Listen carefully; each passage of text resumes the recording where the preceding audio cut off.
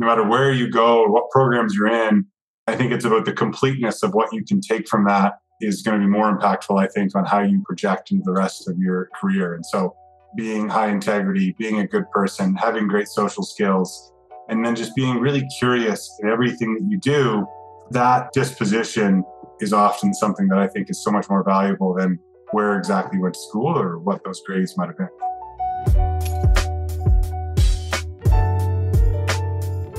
Welcome to the Joe Momo Presents podcast. This is the Calgary Leader Series. Let's start the show.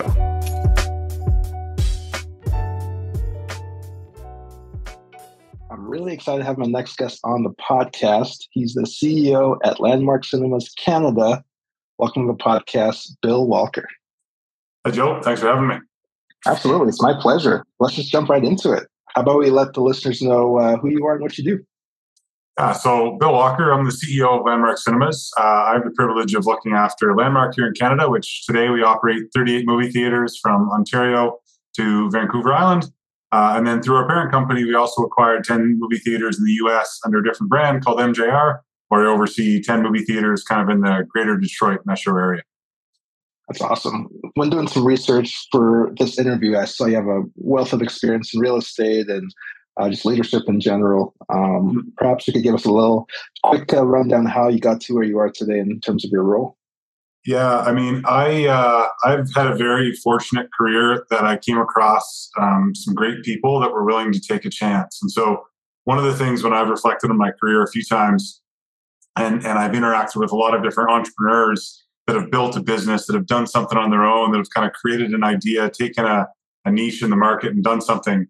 When I reflect on my career, I didn't do that at all. The entrepreneurship that made me successful was entrepreneurship in the sense of a willingness to take risk of some people that I got to know along my career that said, you know what, the resume might not make perfect sense, but I believe in Bill and I think he can do it. And so for me, that was starting out. I was with Irving, running some building supply stores in Atlantic Canada called Kent Building Supplies.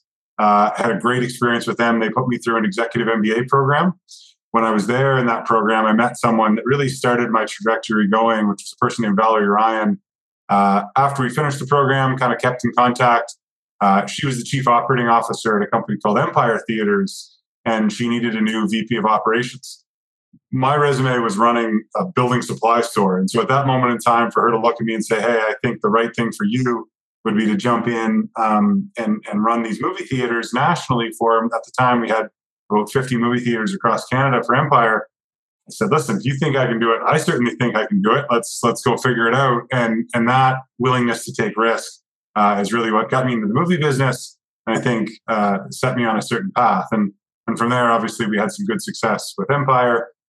Before, again, when I came out to Landmark, that was moving from Atlantic Canada to Western Canada. The private equity team that had bought and sort of merged Landmark with a group of those theaters from Empire, they looked at me and they sort of saw someone young and up and coming, and they needed a new leader in the business, needed a vision for it. And I think we're willing to take a risk. I was only in my mid-20s at the time when I joined Landmark as a COO. And I think that was their willingness to kind of take that risk again on me. And of course, I held up my end of the bargain on that and sort of delivered some pretty interesting results and good performance for the business. But without people taking those risks, I think your career can go very different ways. I really love that entrepreneurial spirit. Almost, it seems like you have to bet on yourself to almost make things happen and kind of reach those goals that you aspire to. The reason I think of it like entrepreneurship is because one of the sort of characteristics that often defines an entrepreneur is the willingness to take risk. And in this case, it's a willingness to take risk in hiring decisions, right? And so what's easy as a leader is to look at someone's resume and say, I want them to have 10 years of doing this and 5 years of doing this, and this is their college degree, and this is what it is. And that will give you a safe bet where no one will blame you if this person that you just hired doesn't work out. If you look at Joe and say, well, I don't know, he hasn't really done a lot of these things, but I really like him. He's really intelligent. I think he's got lots of potential. And you take a chance on Joe, that's on you that hired Joe if Joe fails. And so that willingness to take risk within a company, even though you're not independently sort of being entrepreneurial, but that is a hiring risk to kind of bet on the person and their long-term capabilities versus I want someone who's done it before. And listen, I struggle with that myself. Still, when we're looking at hiring decisions, I consider myself the benefactor of someone taking risk.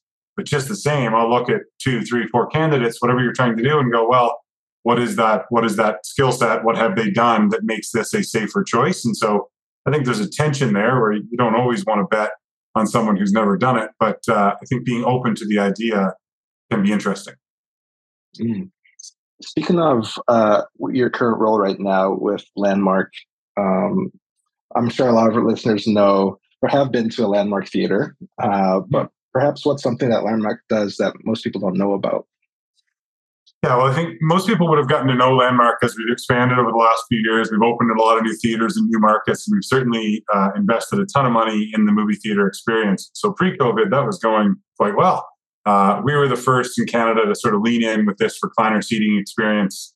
Picture taking a movie theater with 250 seats, and you're going to go put in around 100 of these big lazy boy style recliners, all powered and sort of just a beautiful, more personal space, a whole lot more comfort. And so that's what really kind of created the Landmark brand that we've built across Canada and the markets that we operate. And ultimately, that's what stimulated our biggest competitor in Cineplex to start investing and improving their experience as well. And so certainly the industry where we operate and where we've created that competition demonstrates the value of competition and how that can bring a better experience to the customer. I think, one of the interesting things, and I say something that people may not know that Landmark does, is a product we built kind of just coming through the back end of the pandemic on a new offering that, listen, it's not going to transform the financials of the business. But when I think about movie going and the reasons people go out, sometimes that's with a reason to celebrate an occasion, a birthday, an anniversary, a retirement, whatever it might be. And so it actually came out of a personal experience where, given the influence that I had, I was going to the movie theater for my son's 6th birthday. And I said, well, geez, can I get a message on screen? Let me create a little video that says happy birthday for my son that will play before the movie. And as I sat there and watched my son and his buddies look at pictures of him and themselves on the screen that was playing before the movie they were about to see, I thought, this is just awesome. It's worth something. And it'd be really cool if we could sort of replicate this at scale. And so since late October across all of our sites, we've had live where when you go through the booking journey, okay, I want 2 seats, I want to sit here. You can also buy a product called a shout out. And that shout out allows you for $20, we send you a link. You create a short 30-second video. It could be pictures, it could be video, it could be just you talking over it. And then on your specific showtime, right before, if you booked a 7:00 show, kind of around 6:58, your little 30-second clip is going to come on the screen. So we've had all sorts of, we sold over 1,000 of them now, of all sorts of interesting things. And the early ones, I was kind of watching. I was like, what are people doing? How are they using it? We had some friends doing goofy things, making fun of their buddies. We had one person celebrating their sobriety. We had anniversaries. We had birthdays. And again, the financials of that is not going to transform. But what it did transform is when you went to the movies and your husband bought you a shout out and made a nice comment and gesture and said something about you or your kids or whatever on the screen, hugely memorable. And I just think it's been a cool little product that the feedback from those who have used it have really loved it. And I myself used it for my kids when we went to see Puss in Boots just recently. And it's just cool. That's awesome. Actually, I was not aware of that. So maybe I'll use that for maybe my date night with my wife this weekend. Oh, Valentine's Day is coming. We got a campaign. Valentine's Day is going. Thanks for the idea. You pay $40, you can do a full 1 minute of how much you loved your wife. Come on. Oh, wow. Okay. I'm writing that down. Yeah. You had mentioned competitors and how some took the idea of the reclining seats. By the way, I really love that as a bigger fellow myself. That's really, really nice. But what other biggest challenges in the industry are there in the movie theater business? Movies are a challenge. And so, we're a venue, we're a retailer that just does not control the supply chain. And everyone's got supply chain problems. Yes, popcorn's more expensive, oil, that's all the normal supply chain stuff. But ultimately, we have no control over whether Hollywood makes movies and those movies get done in time to sort of feed the fixed cost that is all of our movie theaters, all of that real estate that sits there with one distinct purpose: to exhibit movies once they're made by Hollywood. And so, Hollywood is leading up to the pandemic was doing a great job of that. We have had some sort of intermittent periods in the pandemic where, because there was a backlog of content that was either completed prior to the pandemic, like a Top Gun that kind of sat on the shelf for the entirety of the first 18 months of the pandemic before they released it, or other movies that kind of got completed early on. We had a real flush of great movies all at once. And we saw our business come back in a really, really healthy way. We had one of our best months ever in July this past year. But then when there's no movies, because they didn't get finished, because the production was delayed, post-production, editing, whatever it might be, those things got pushed further and further out. And so we had some big patches where, we were there with all of the amenities, all of those beautiful seats, but just not a lot of content to entice customers to come into the movies. And so that's a risk that we've always had. But in a normal marketplace, the studios have filled that in a more reasonable way. One of the questions whenever we talk about content that everyone always looks at and says, well, what about streaming? What about Disney Plus? What's going on? And there's a couple of comments I would say to that is that, there's always been options to consume content at home. And so it's not entirely new. I would say the quality of content in movie theaters is higher than ever. And the quality of content at home and the screens you can watch at home are higher than ever.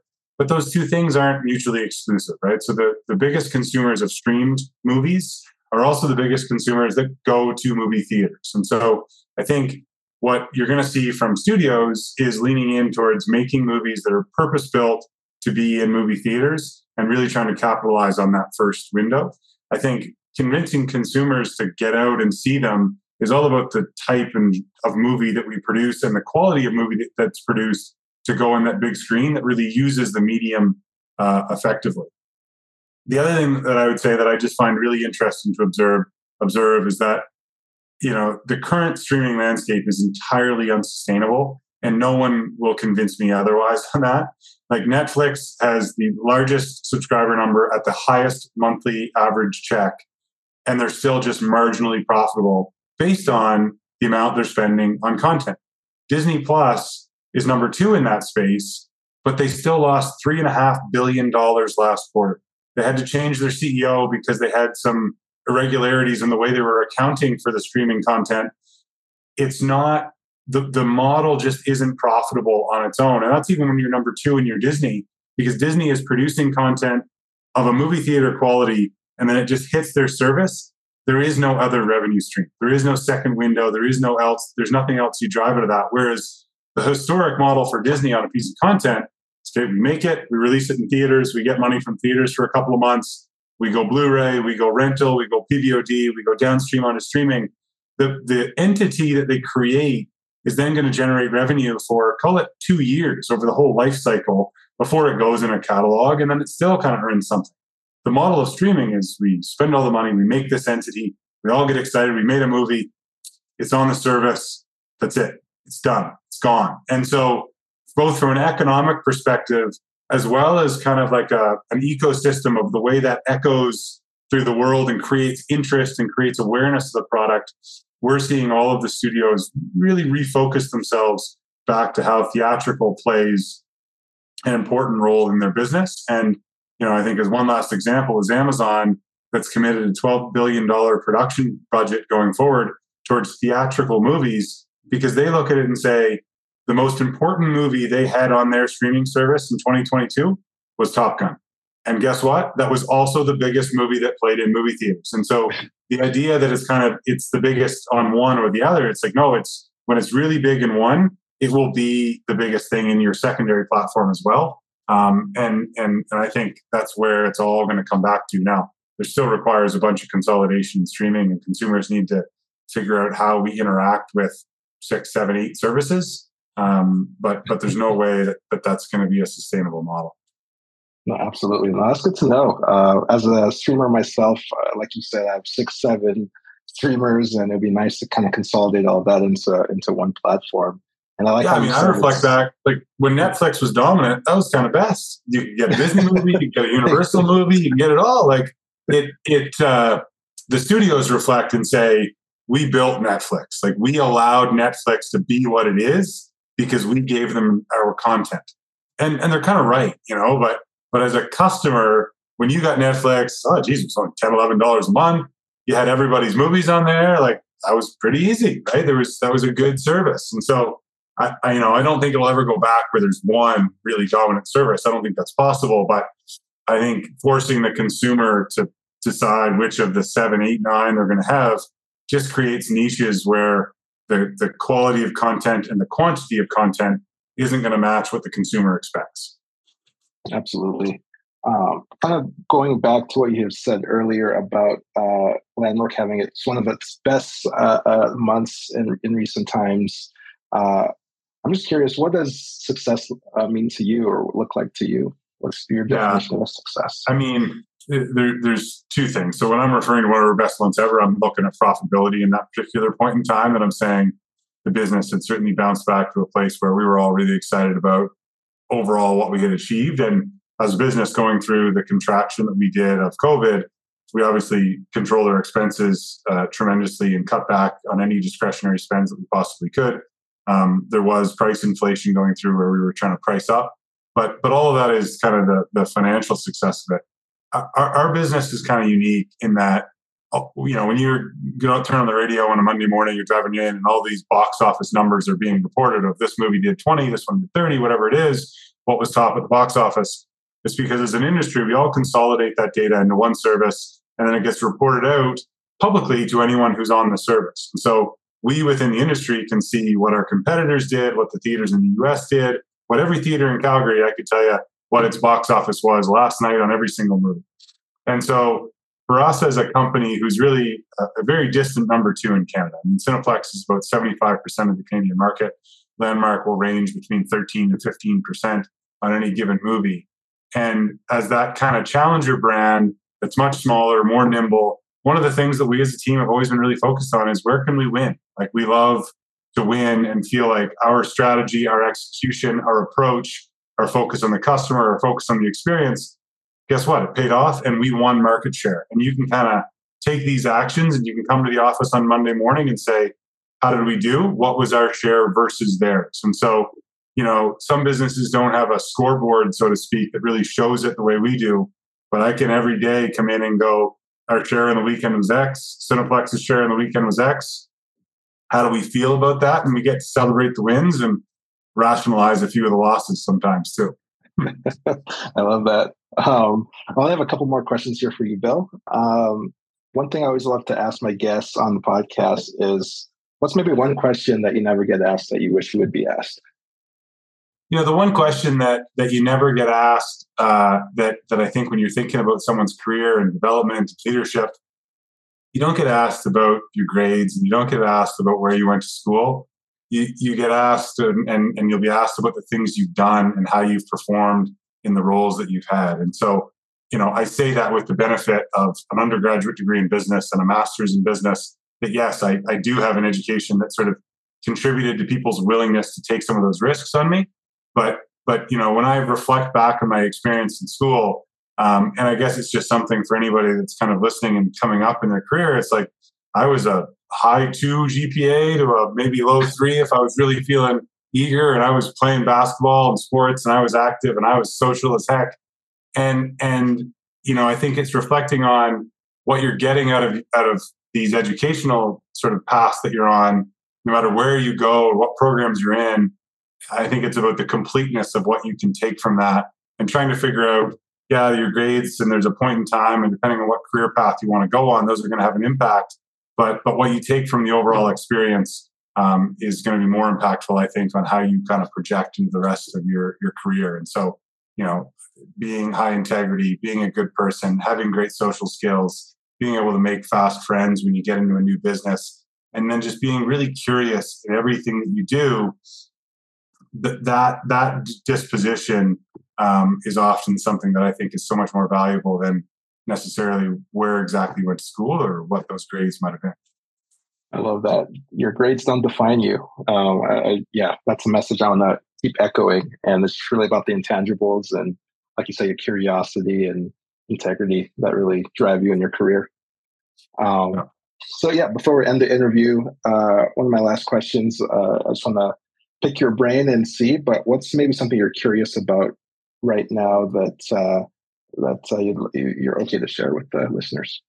Yeah, so curious about a lot of things. I mean, I'm a big podcast listener myself, and always kind of listening to different things out there that make you kind of get exposed to different segments. And one that I've been trying to listen to quite a few podcasts on, and we as a business are going through some decisions around what our office format looks like, is this whole work from home change, right? I mean, going into the pandemic, it was open offices are bad. They've been terrible for productivity and they're the worst thing that ever happened. We're now going through this massive shift where a deeply entrenched 5-day work week from a defined space was like really, really normal. It was just the common thing that every business set out to do. And it was kind of unchallenged. COVID challenged that. And then now we have this kind of large company push to say, everybody go back. And then we have small companies going like Landmark going, I don't know if we need that. Like, we don't want an office. I want a space. I want a culture. I want to be able to bring people in to interact. But I couldn't convince you why you need to sit there 5 days a week with a very rational argument. Besides, it's easier for me. And so I think what I'm really interested in is where that work from home kind of evolution goes, because I can guarantee the pendulum, can't guarantee, I would be fairly confident the pendulum will swing where we will be to work from home, and then a bunch of businesses will wake up and go, we've lost productivity, we've lost culture, we have no development pipeline, young people aren't getting promoted the way they used to and aren't developing the way they used to. We need to swing back.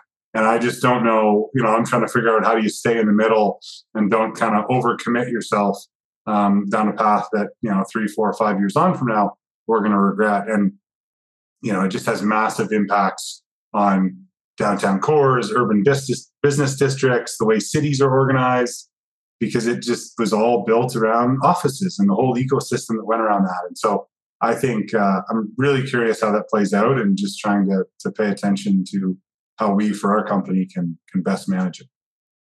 That's awesome. Yeah, I'm also watching that. Maybe there is or isn't an overcorrection, but I guess the near future will show us. But yeah, it's been a pleasure having you on the podcast, Bill.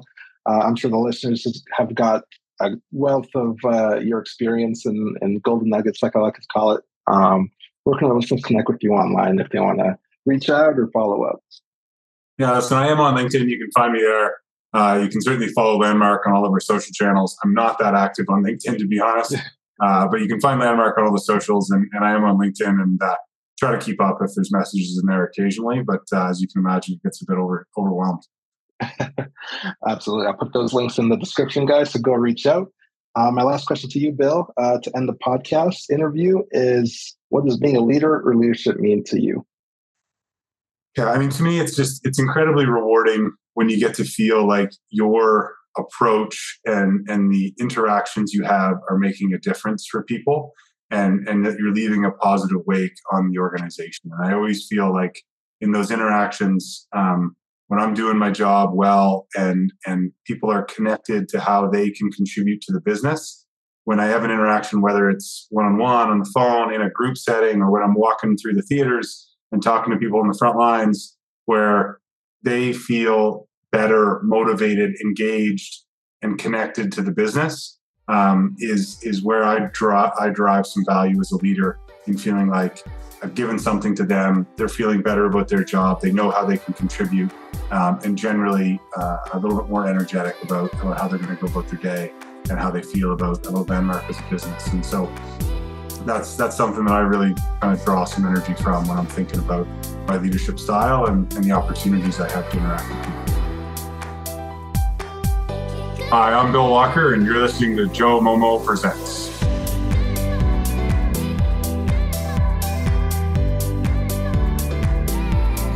Thanks again for watching the Joe Momo Presents podcast. For more episodes, check out joemomo.com/podcasts. All right, see you next time.